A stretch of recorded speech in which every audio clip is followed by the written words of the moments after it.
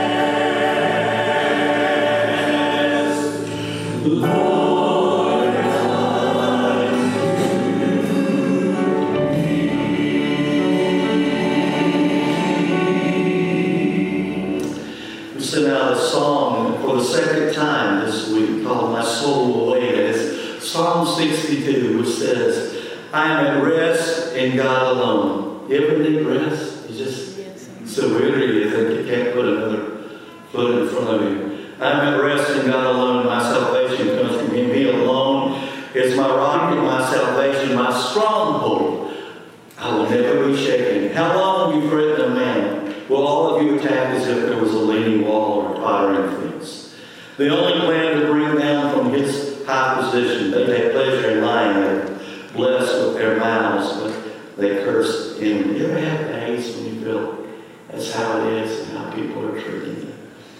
Well, here it says, rest in God alone. My soul, for my hope comes from Him. He alone is my rock and my salvation, my stronghold. I will not be shaken.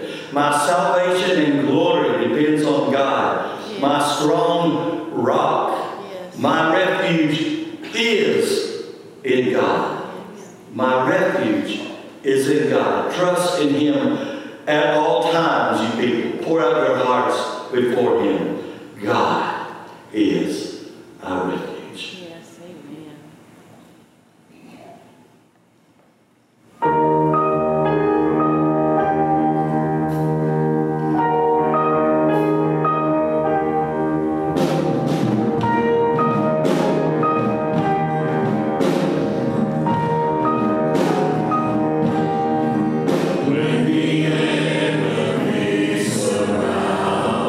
And my heart will stay within.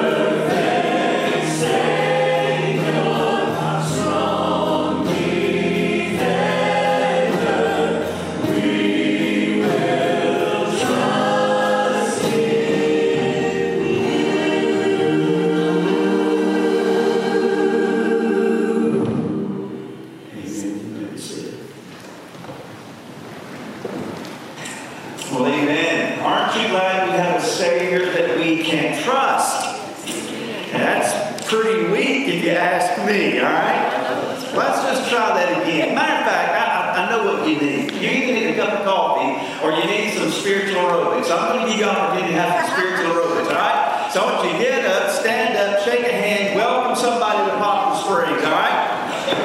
There you go. I know you're tired. Come on. This is our daughter, Susanna. Hi, how are you? Yes, ma'am.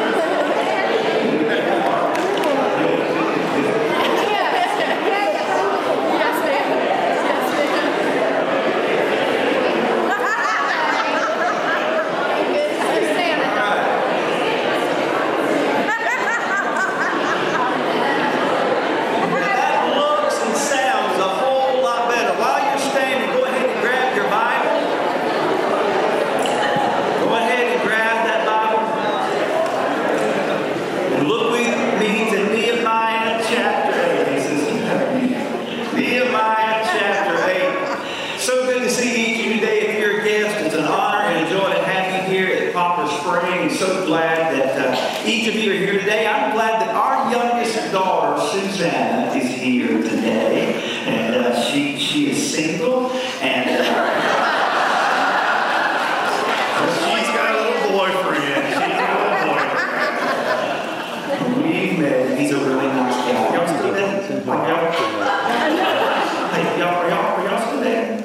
So like that? Still there? You met? Okay, just check.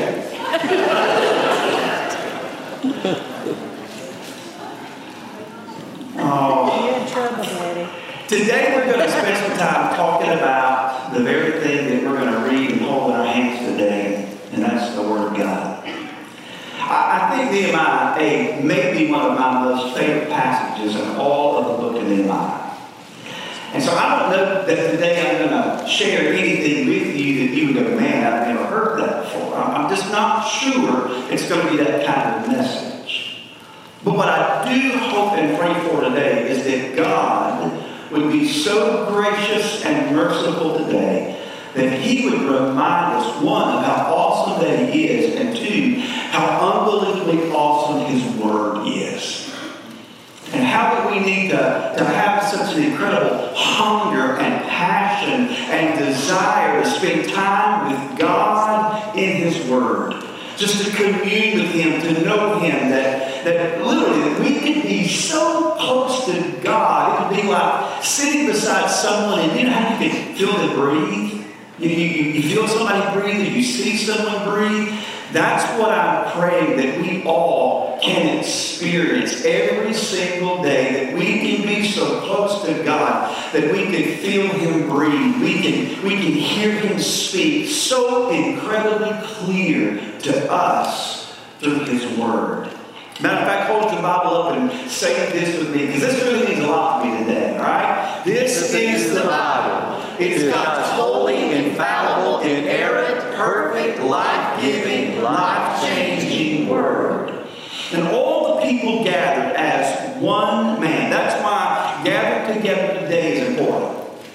Okay, so if you can just imagine being there, it would be like all of us coming together in a time of worship just like this. And all the people, not some, not a few, but everybody. That's why all of us are important in the economy of God. And all the people gathered as one man into the square before the water gate. We already studied earlier in Nehemiah that the water gate was a picture of the Scriptures. How the Scriptures indicate of themselves that if we want a refreshing before the Lord, we can do that through the power of His Word. And so the water gate was a picture of the Scripture, the cleansing of the washing of the water by the Word. And they told Ezra the scribe to bring the book of the law of Moses that the Lord had commanded Israel. So Ezra the priest brought the book of the law before the assembly, both men and women, and all could understand what they heard on the first day of the 7th month. And he read it facing the square before the water gate from early morning until midday. Wouldn't it be great if we had a 4 to 5 hour service? Okay, 3 amens right there. That's great.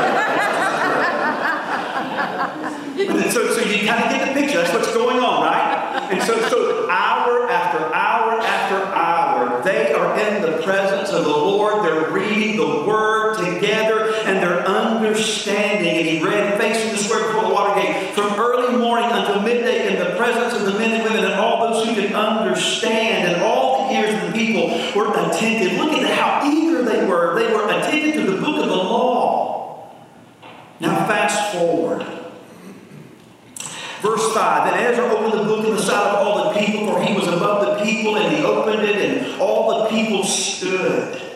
And Ezra blessed the Lord, the great God, and all the people answered, Amen, Amen, lifting up their hands. And they bowed their heads and worshiped the Lord with their faces to the ground. Verse 9, And Nehemiah, who was the governor of Ezra, the priest and the scribe, and the Levites, who taught the people, said to the people, This day is holy to the Lord your God. Do not mourn or weep. For all the people wept as they heard the words of the law. Then he said to them, Go your way, eat the fat, and drink the sweet wine, and send portions to anyone who has nothing ready. For this day is holy to our God. And do not be grieved, for the joy of the Lord is your strength.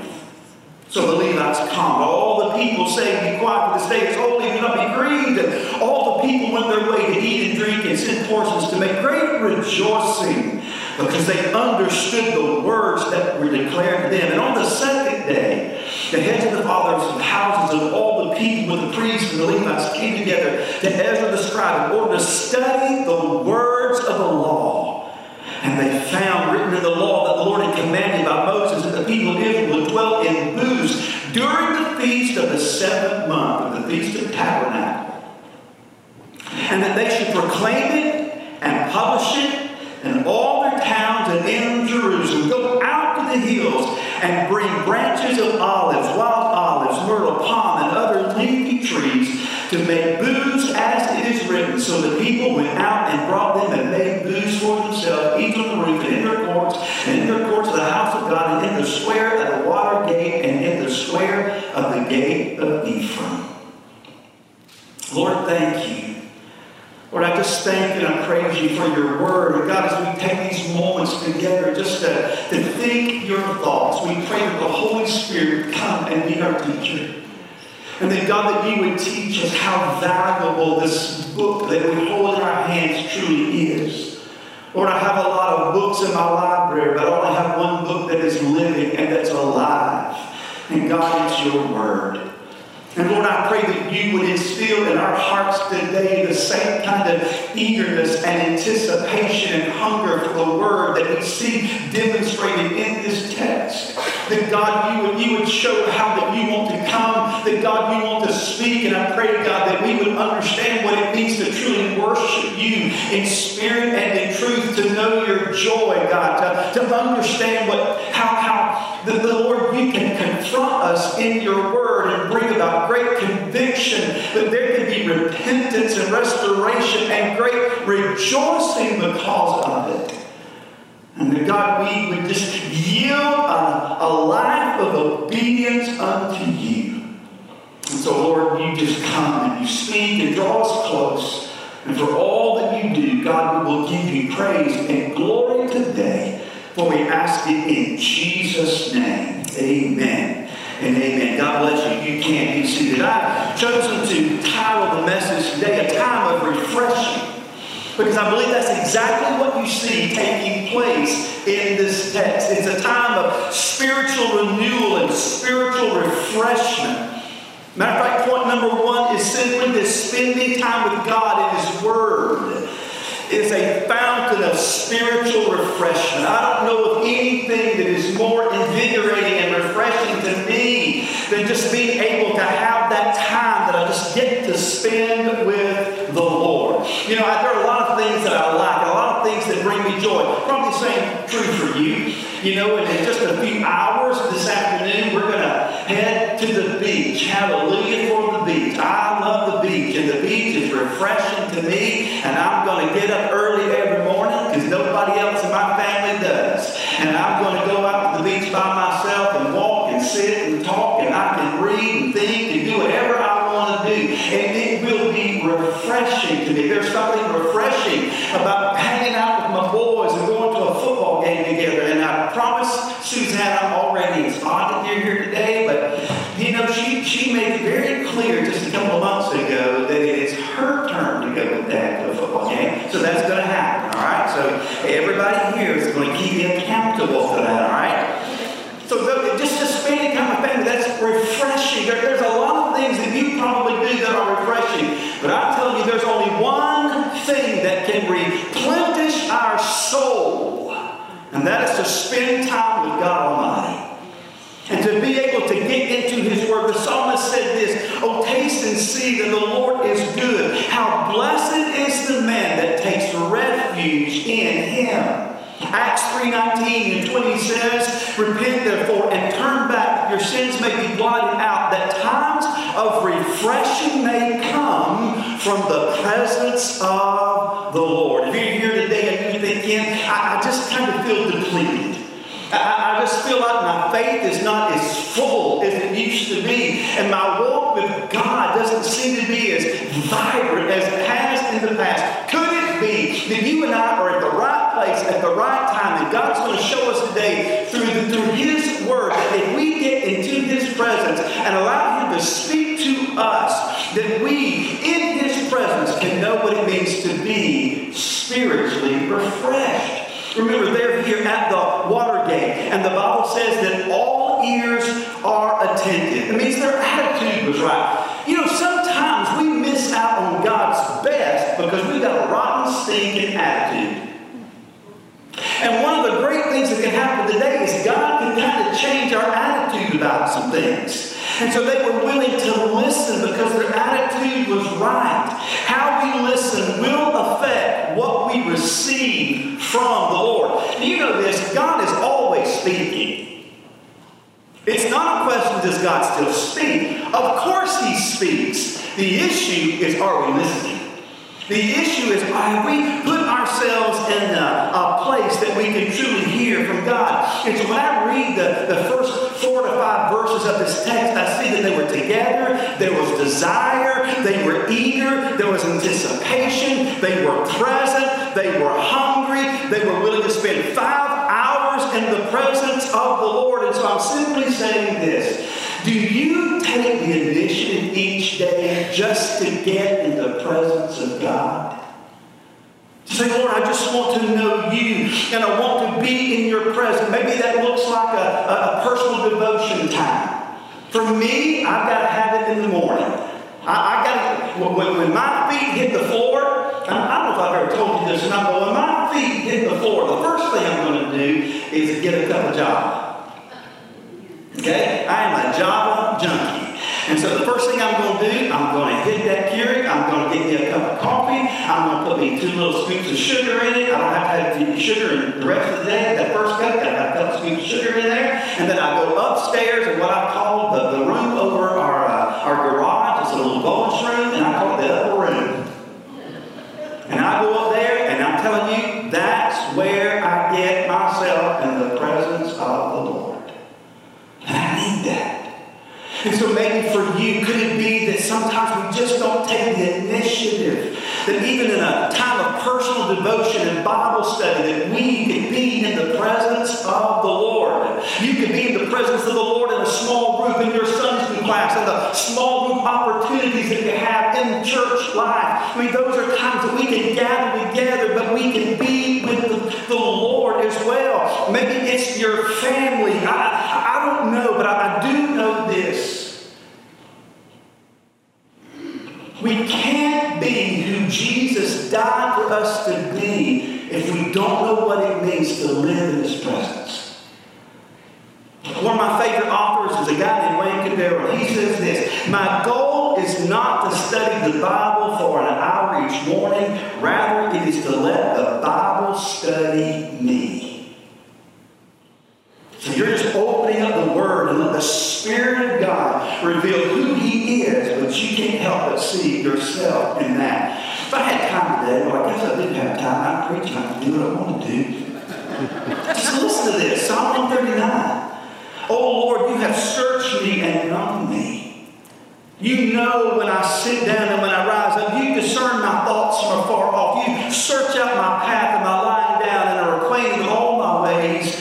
Even before a word is on my tongue, behold, Lord, You know it altogether. You hid me in by happened before, and lay your hand upon me. Such knowledge is too wonderful, deed is high, I cannot attain it. Where shall I go from your spirit? Where can I flee from your presence? If I ascend to heaven, you are there. If I make my bed in Sheol, you are there. If I take wings in the morning and dwell in the utmost parts of the sea, ever there your hand will lead me, and your right hand shall hold me. And if I say, surely the darkness shall cover me, and the light will be about my night, even the darkness is not dark to you. The night is bright as the day, for the darkness is as light with you. You formed me in my inward parts. You knitted me together in my mother's womb. I praise you before I'm fearfully and wonderfully made. What wonderful are your works, and my soul knows it well. How precious to me are your thoughts, O God. How vast is the sum of them. If I would count them, they are more than the sand. I awake and I'm still with you. I'm telling you, there is just something incredibly wonderful just knowing that God wants to be with us. Spending time with God in His Word is like a fountain of spiritual refreshment. But the second thing I want you to see is this: you cannot remain the same as you encounter the living God in His living Word. So here's what happened. They're together, and Ezra begins to read the Scripture. And as he's reading the Scripture, there are a group of men on his right hand and a group of men on his left hand. Matthiah and Shema, Ananiah, Uriah, Hilkiah, Messiah, right hand, Pedaiah, Mishiah, and all these different guys. And here's what they're doing. They're making sure that everybody around them is understanding all the words that are being read from the law. Now that speaks really something precious to me, because there have been some men and women in my life who love me enough to help me understand what God was saying in His Word. Many of you know what that's like, right? You've got some heroes of faith in your life that help you understand.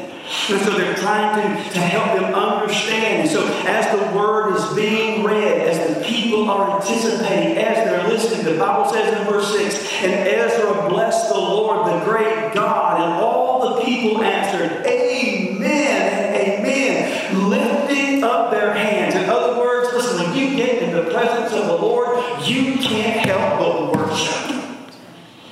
And I don't care how you worship, but worship. I'm not saying that you've got to be like me. Lord Jesus, I'm not saying that at all right? But there's a part of me, listen, when I feel like God is moving and I sense His presence, there is something overwhelming about that to me. And I feel like I'm absolutely going to pop. Jeremiah said it's like a fire in my bones. And I'm telling you, I get it, I understand that. But I'm not saying that you've got to act like me.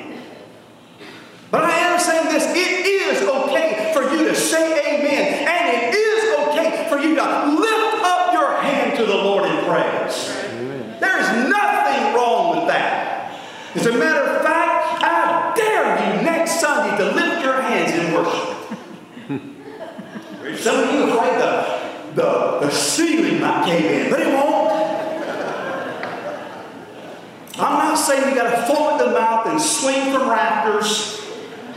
But I am saying when you get in the presence of the Lord, you can't help but worship Him, because He is a great God. Amen. He's great.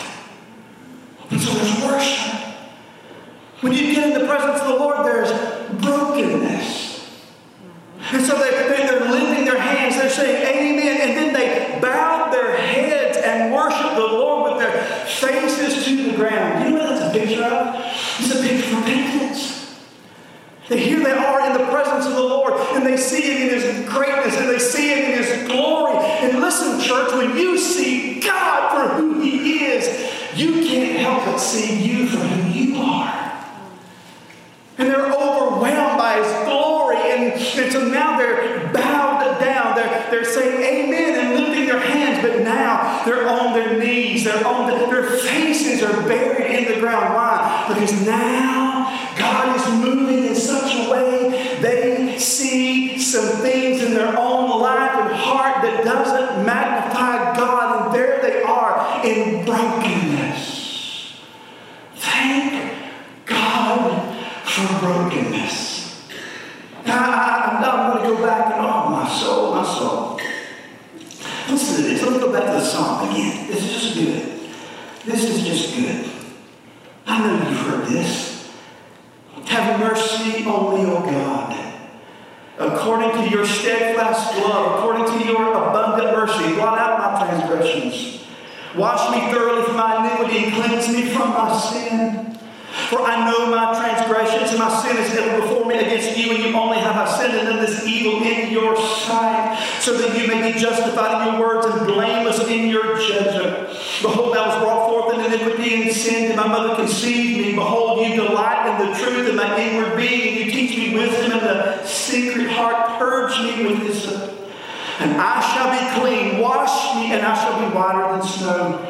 Let me hear joy and gladness. Let the bones that you have broken rejoice. Hide your face from my sin and blot out all my iniquities. Create in me a clean heart, O God, and renew a right spirit within me. Cast me not away from your presence, and do not take your Holy Spirit from me. Restore to me the joy of your salvation, and uphold me with a willing spirit.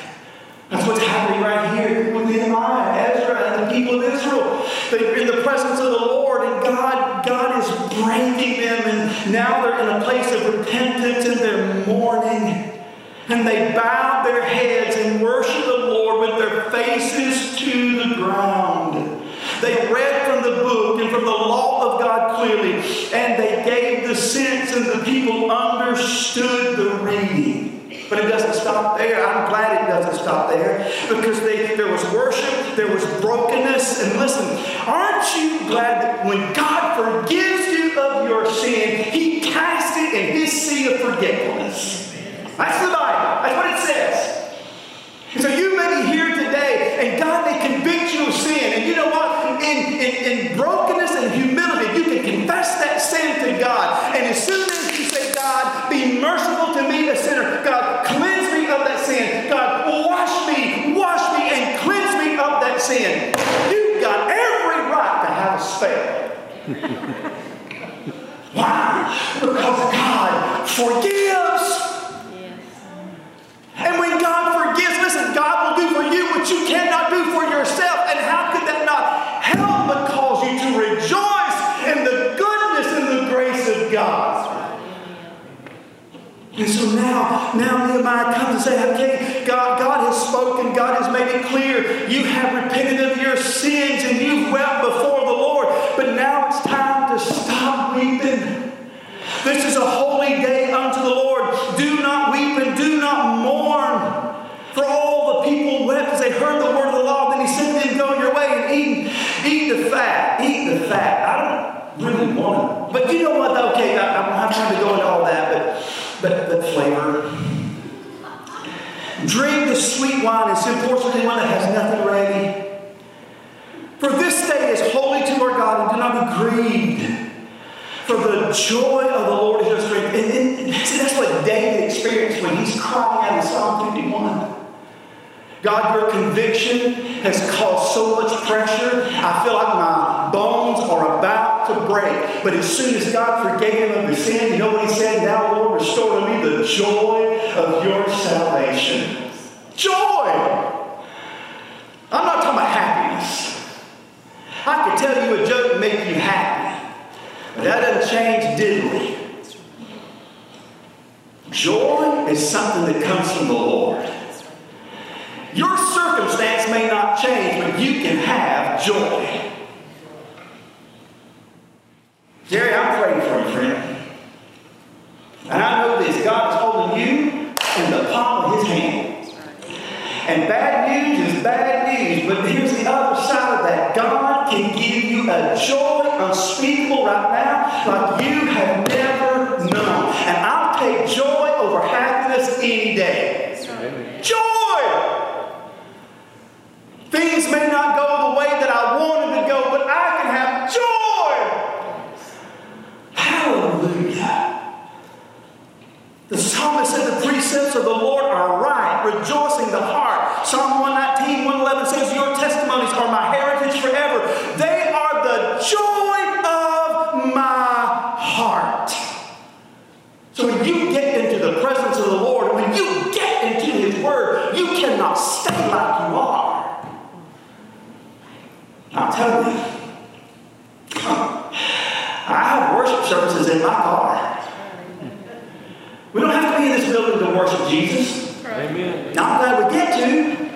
It's a great place to gather on Sundays, right? It's awesome. And we should. And when you come into this room, do you anticipate Jesus?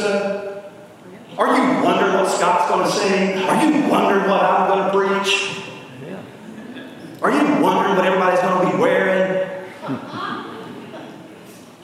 What if we came next Sunday and the only thing on our heart and mind we told them to talk about was God? We get ready to meet you here together. And the reason you know that you can say that is because you've been meeting with God all along. Do you realize that I'm off my notes right now? You can measure the barometer of worship by how much you really do worship on Sunday. And if you come into this room and you sense there's a coldness, it could be because there's been a coldness all week toward the things of the Lord. But I've noticed something. If I have been spending time with Jesus through the week, I'm telling you, Sunday is like an overflow. It's like you could not stop God from moving because it's so thick. You know what I'm talking about? So worship. Brokenness. Joy unspeakable. When you get into the presence of the living God and you are in the living Word, you cannot stay as you are. Last thing. The ultimate litmus test of encountering the Word of God is what we do because of it. You got to dig a little bit on this one, but what happens is obedience. So by the time you get to verse 13, it almost sounds like it flips, but it doesn't, because here's what's happening. They have neglected a 7-day feast called the Feast of the Tabernacles, or the Feast of the Booths. And this was a week-long celebration of the Israel just remembering and commemorating how that they've been liberated from their bondage in Egypt by the hand of God. I mean, this was a joyful holiday. This was giving God thanks and recognition for His salvation, for His deliverance, for His goodness, for His provision. And so they are in the wilderness and they're living in tents. So when you say Feast of Tabernacle, it was a tent. The booth was nothing more than a tent. One of the great mistakes I made early in my marriage is I took Pat camping in a tent. In August. Terrible timing. I mean, I grew up in a tent. I grew up that when we went, my dad worked in the mill. I was a lit head. Y'all know what that is? Some of you do. You're old enough to know.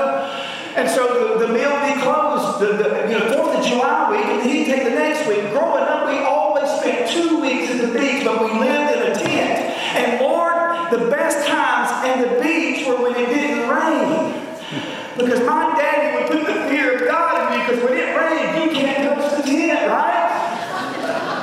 Because you'd create a leak if you touched the tent and it was wet. Tent. So think about it. In other words, I'm delivering you out of something, but this is a temporary dwelling place. And Israel was to remember and commemorate that God, you have brought us out so that you could bring us in. And part of that ceremony was the pouring of the water ceremony. They would take water out of the pool of Siloam and they would begin to pour the water. Oh, my soul, my soul, my soul. We need 3 hours for this one today. We really do. And I'm not going to cut this part out right here. Because what you have in John chapter 7 is during the Feast of the Booths. Jesus is speaking. Now just listen closely. After this, Jesus went about in Galilee, He would not go into Judea because the Jews were seeking to kill him. Now, the Jews' feast of booths was at hand. So the same feast we're talking about in Nehemiah. So his brothers said to him, leave here and go to Judea, that your disciples may also see the works that you are doing, for no one works in secret if he seeks to be known openly. If you do these things, show yourself to the world, for not even his brothers believed. And Jesus said to them, my time has not yet come, but your time is always here. And so he's speaking, oh, that ain't what I want to get to. Where I want to get to. Verse 14, about the middle of the feast, Jesus went into the temple and began teaching. The Jews therefore marveled, saying, how is it this man has learning when he has never studied? And so Jesus answered them, my teaching is not mine, but him who sent me. If anyone's will is to do God's will, he will know whether the teaching is from God or whether I'm speaking of my own authority. And when he begins to talk, he's talking about Moses, he's talking about the demons, he's talking about the Sabbaths. But then this is exactly where Jesus begins to say, hey, you understand that I am the living water. It's not coincident. This is all connected together. Verses 37, 38, 41. He says, I am the living water. And so what you have in Nehemiah 8:13 to the rest of the chapter is they've prepared the booths. They're living in their tents. In other words, it's an act of obedience that God had already called them to that they've been neglecting. One of the sure signs that you have been in the presence of God and that God has refreshed your soul is that you will have an obedience unto Him like you never had. Even if you're the only one, you will do whatever He says. Now the last part, and I wish I had time to really develop this, and I don't. But a part of this whole tabernacle celebration was to point to the future. That God would tabernacle with His people again. And that's why you have Revelation 21. Let me just read this and I'll bring it to a close.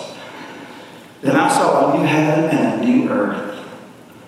For the first heaven and the first earth had passed away, and the sea was no more. And I saw the holy city, the new Jerusalem, coming down out of heaven from God, prepared as a bride adorned for her husband. And I heard a loud voice from the throne saying, behold, the dwelling place of God is with man. I kind of spell. I don't know if y'all can get that or not. That means this. There is coming a day when there's going to be a new heaven and a new earth, and God is going to tabernacle with His people, and we will never be separated from God again. Amen. That is going to be something else. That's better than Myrtle Beach. That's better than a football game. How in the world does it get any better than to be able to tabernacle, to be in with God in His presence forever and ever and ever? If you're here today and you don't know Jesus, friend, I'm telling you, my prayer is that you would come to know Jesus today. I do not want you to miss out on that kind of glorious future. Maybe you're here today and you say, Ken, I just feel like sometimes I feel like I just kind of take this thing, and I get excited and I kind of lose momentum.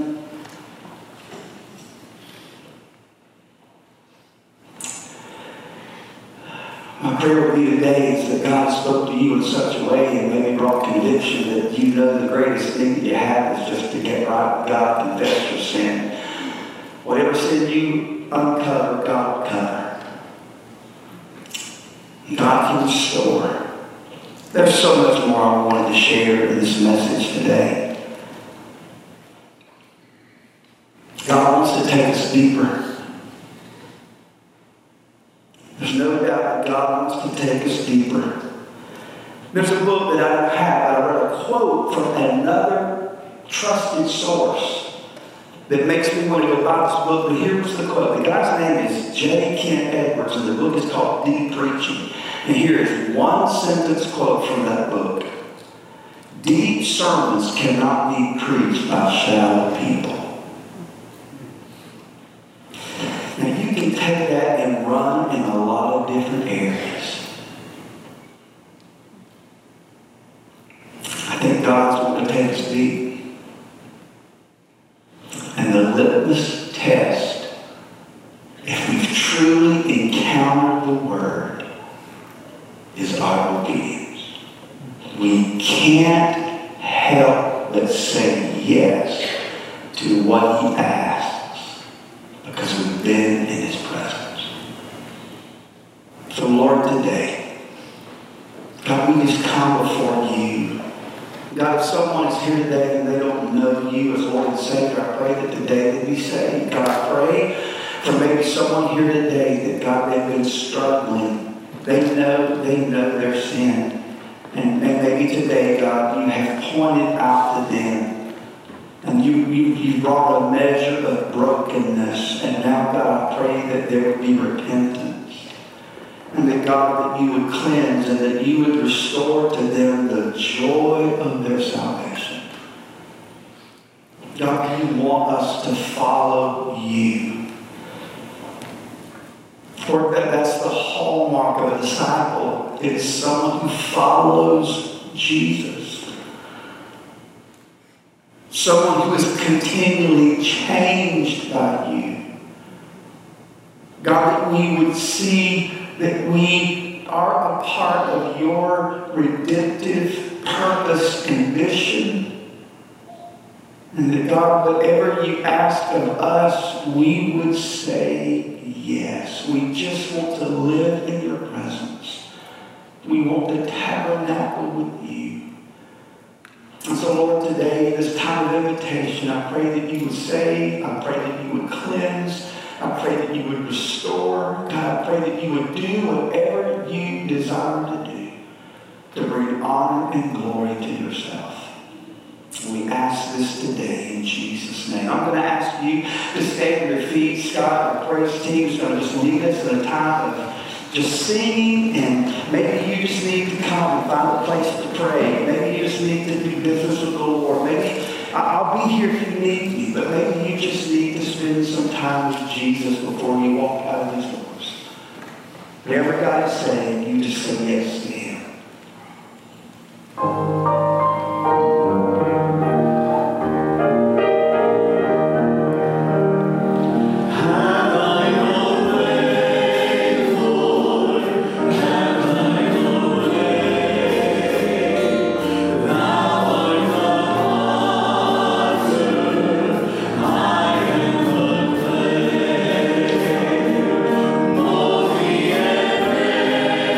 Free.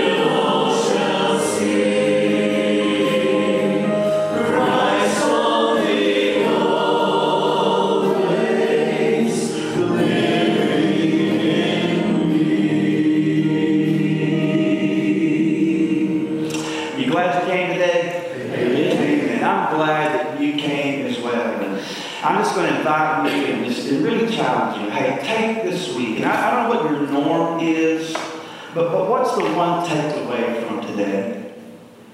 Are you at peace with the Bible intake that you have presently in your life right now? Are you content with that? Or do you want more? And if the answer is, I want more, then let me ask you another question.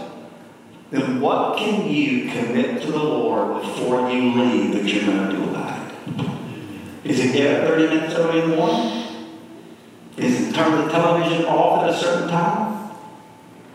Is it to connect with somebody in the church and say, hey, can we be accountable to each other? Can we meet once a week to do nothing more than just to get together to talk and to pray and to get into the Word?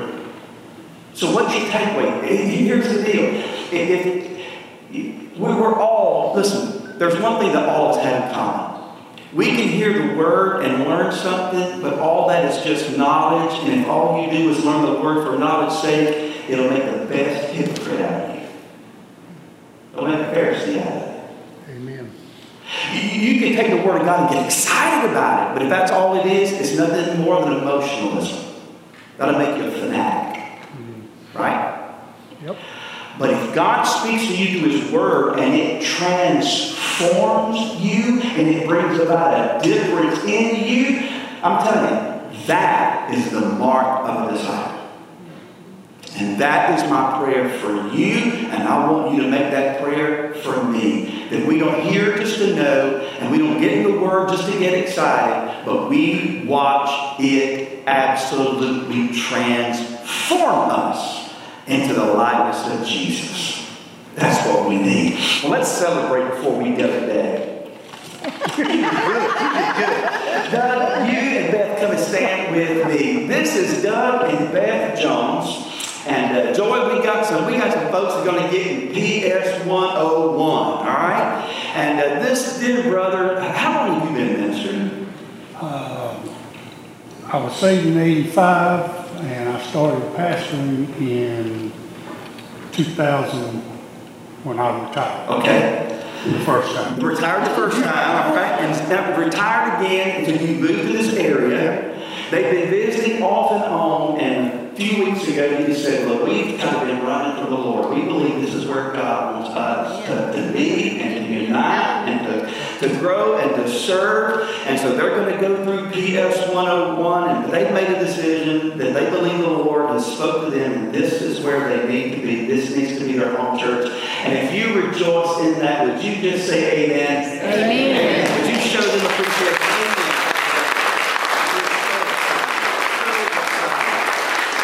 So we receive them, and so I know you're going to enjoy hanging out with Joy. He's one of the greatest guys on the planet.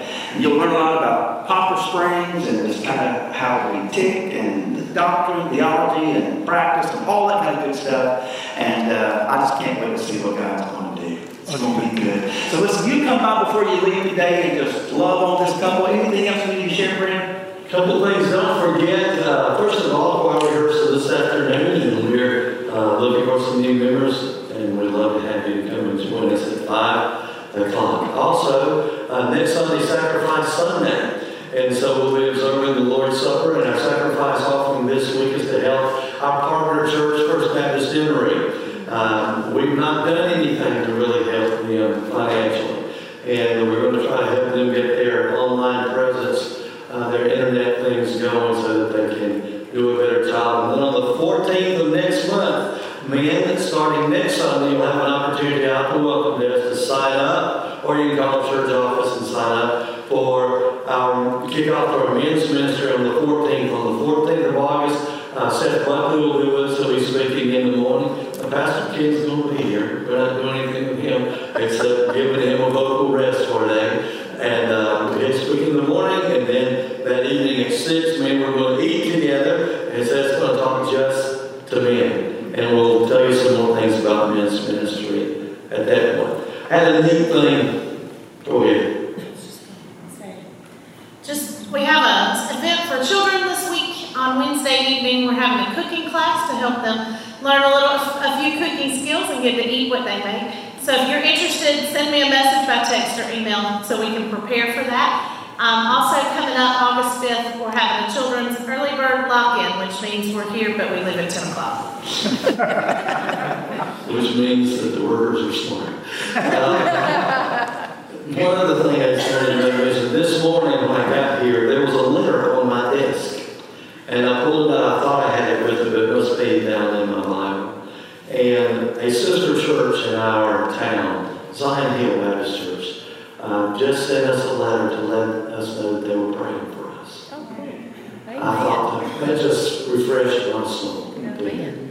So, Pastor Ken, I'm turning it back over to you. Okay, you're it. Oh, well, you're dismissed.